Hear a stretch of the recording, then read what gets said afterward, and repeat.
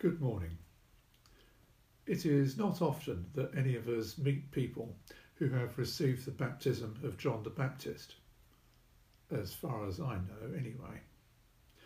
But I wonder how many of us have met, or even perhaps have known for a long time, people who are in the same fix as the 12 men from Ephesus in our reading today from Acts 19. What can we say to them? The Ephesus 12 said to Paul that they had received the baptism of John the Baptist. Now, all 4 Gospels mention John the Baptist, which shows that they all thought him important, and they tell how he preached that the Messiah was about to come at last, and that people had better get ready by mending their ways first. Some more details of his teaching are found in Luke chapter 3. For example, in Luke chapter 3 verse 14, John the Baptist told the soldiers in his gathering, "Don't extort money and don't accuse people falsely. Be content with your pay." Not extorting and not accusing falsely would indeed be a change of behaviour towards living in a more godly way, a change that they could resolve to make and endeavour to keep. Becoming content is an inner attitude which might be harder to manufacture.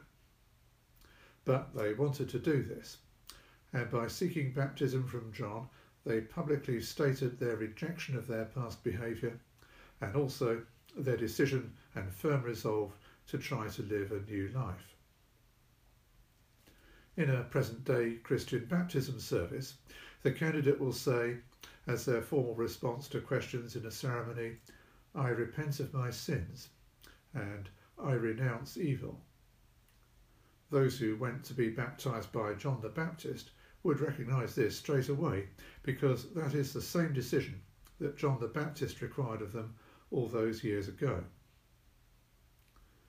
And of course, this is the first step in the journey of Christian faith. Although the whole world is a mess, a necessary step for each and every person is to recognise that they themselves are at fault, have offended the living God whose world it is, and have added to the mess. Therefore they must resolve to live differently from now on. But that is only the first step. It's just been New Year, and many people will have made all sorts of resolutions. Gyms and fitness clubs usually have their best crop of new members in January. Perhaps not so much this year, of course. And usually, by March, many of the new members have stopped going. Just as with many other New Year's resolutions, they lacked something to carry it through. Getting fit is good, but the duvet is warm. And as for resolving to get along better with X this year, what muscle do I pull to do that? But the teaching of John the Baptist went further than regretting the past and resolving to do better. Summarising John's message in today's reading, Paul said, John's baptism was a baptism of repentance. He told the people to believe in the one coming after him, that is, in Jesus. In other words, put your life in order and keep an eye open for Jesus. But why? All 4 Gospels also record what John the Baptist said about the coming Jesus, so that must be important too. In our Gospel reading today, it says, "And this was John's message. After me comes the one more powerful than I, the straps of whose sandals I am not worthy to stoop down and untie. I baptize you with water, but he will baptize you with the Holy Spirit." I wonder what the listening crowds thought that meant. The word baptize does not seem to occur in the Old Testament, so they may have been puzzled. But surely they would at least have gathered that it meant something better than the baptism of John the Baptist, and they presumably expected it to be something good. Now, John the Baptist was famous in his time. Crowds had flocked to him from all over the region, and when he criticised kings, they were afraid of him. So it is no surprise that some of his disciples were to be found further afield in Ephesus, even though that is about 1,000 miles away from the Jordan by road.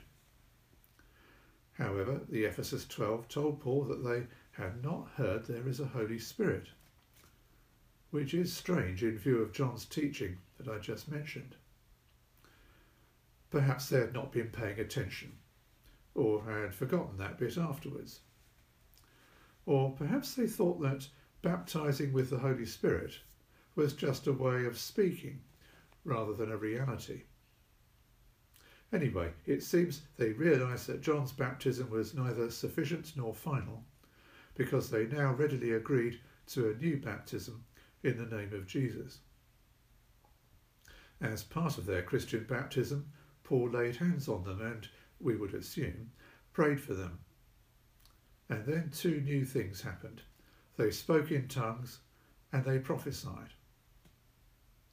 By speaking in tongues, the New Testament means either saying things in a language that the speaker cannot speak, but which is in fact the language of another country. See, for example, Acts chapter 2, verse 4 to 11.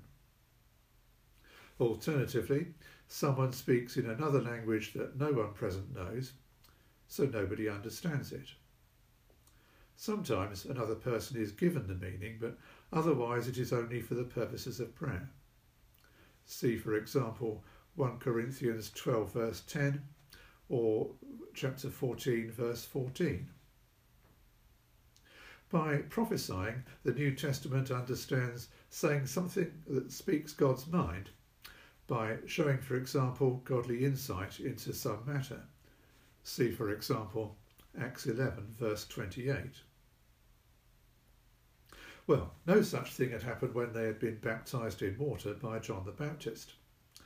This incident underlines that John's baptism was only part of preparing the way for Jesus to come, but is forever superseded now that the church is making disciples for Jesus and baptizing them in his name. But does this event at Ephesus mean that a person baptized might speak in tongues and prophesy?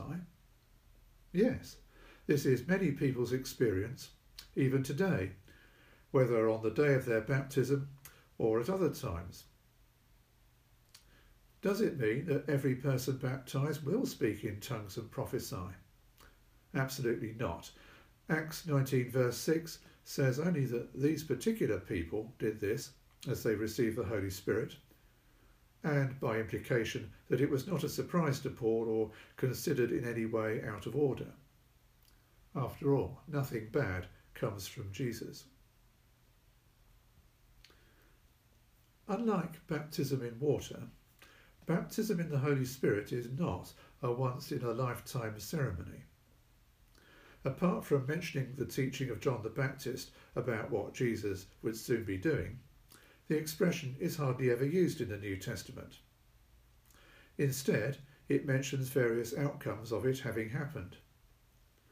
Baptism in water is mentioned many times and makes someone publicly wet for an hour. But baptism in the Holy Spirit happens in the innermost core of a person and changes their life forever. Speaking in tongues and prophecy are only two of the many ways that the Holy Spirit may be evident in people's lives. He deals with each person in a personal way. For example, he gives renewed confidence in living the life of faith. He gives joy even in bad times. He gives us help to deal with things that arise in our daily discipleship. He equips us for our assigned role in church life. He equips us for our role in family life. He changes our lives by growing good characteristics, called fruits of the Spirit in Galatians chapter 5. He gives us freedom and confidence in prayer and worship. He gives us love for those we did not and could not love before. In these and many other ways, he begins and continues to transform us into the likeness of Christ. In short, with the Holy Spirit, our discipleship moves forward. Without him, our discipleship is little more than well-chosen but doomed New Year's resolutions. With him, we begin a life anew and live it to the full. Without him, it is still the same old life. Well, surely there are no people today like the Ephesus 12. But if you do meet any, tell them about the 12 men at Ephesus. Tell them that it is good that they have seen the need to repent and to renounce evil, and to seek to live a better and godly way. Also tell them to keep a lookout for Jesus, and that when they meet him, he can baptize them with the Holy Spirit, and that then their lives will take a whole new wonderful course of serving God in cooperation with him. And don't forget to tell them of your own experience of the Holy Spirit working in your own life.